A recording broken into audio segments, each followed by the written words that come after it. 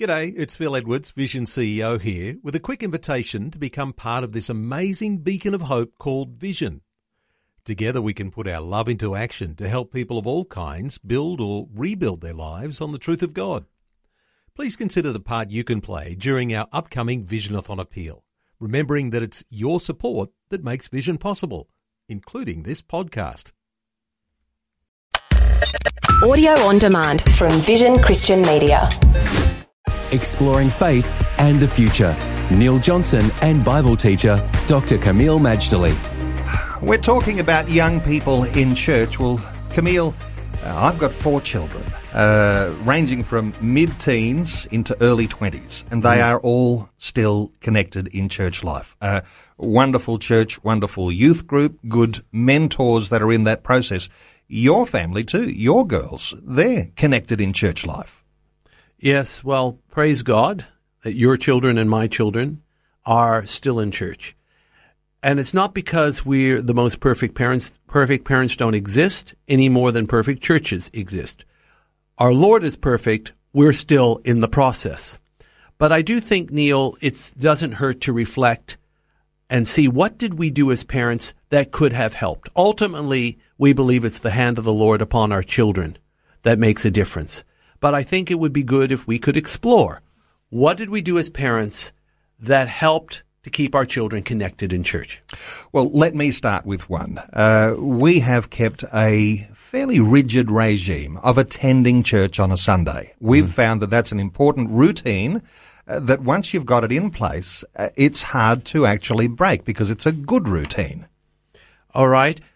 It's a wonderful routine. Let me share with you the advice I was given on the eve of my marriage. And that advice was, and I believe it was like a prophecy. It was that powerful. And this person, totally unsolicited, said to me, keep your family in church and spare yourself the troubles. Keep your family in church, spare yourself the troubles. When I heard that, it was almost as if God himself was speaking. I kept to that, and it has borne fruit. Let me introduce another point which as I reflect on my own family, we always, my wife and I, determine to speak well of the leaders and the people in our church because every church has its ups and downs and its controversies, and we've always determined that we need to speak well of the leaders and make sure that they are held in high esteem for our children. Very good advice. I couldn't have said it better myself, Neil. I would put it this way, too. In pastoral ministry, we deal with all kinds of people, the good, the bad, and the ugly. It is incumbent on parents, especially ministers, but any parents, to protect your children from the negative talk of the church, or to not vent to in front of your children, or even make your children your confidant how somebody in the church, particularly a pastor, upset you or hurt you. It is the worst thing you can do.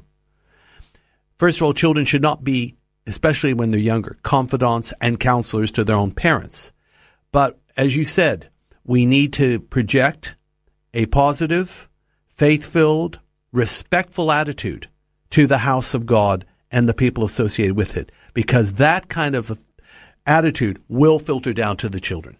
And one last thing in this segment, Camille, is the idea of making sure that our kids get to the groups, the youth group, the outing, making sure they get to that and that they are a part of the core group of what's happening in youth activities.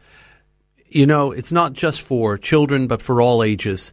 People need to be connected within the church. They need friends. They need meaningful activities. They need to belong. I was speaking to somebody who, to make a long story short, they had been in ministry for years. They had been involved in church basically all their lives. But at the moment, they're in a small town in one of our smaller states, and they've been going to a church, a thriving church, for at least 14 months. And they said, I can't break into this church. I have tried, and this is so alien to me because I've been involved all my life.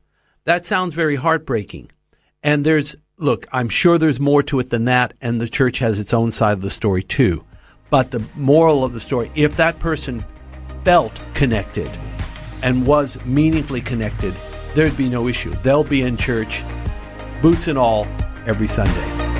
Faith and the Future with Neil Johnson and Dr. Camille Majdali from Teach All Nations. For more from Dr. Majdali, including books and DVDs on prophecy, Bible commentaries, plus today's and other episodes of Faith and the Future, go to vision.org.au. Thanks for taking time to listen to this audio on demand from Vision Christian Media. To find out more about us, go to vision.org.au.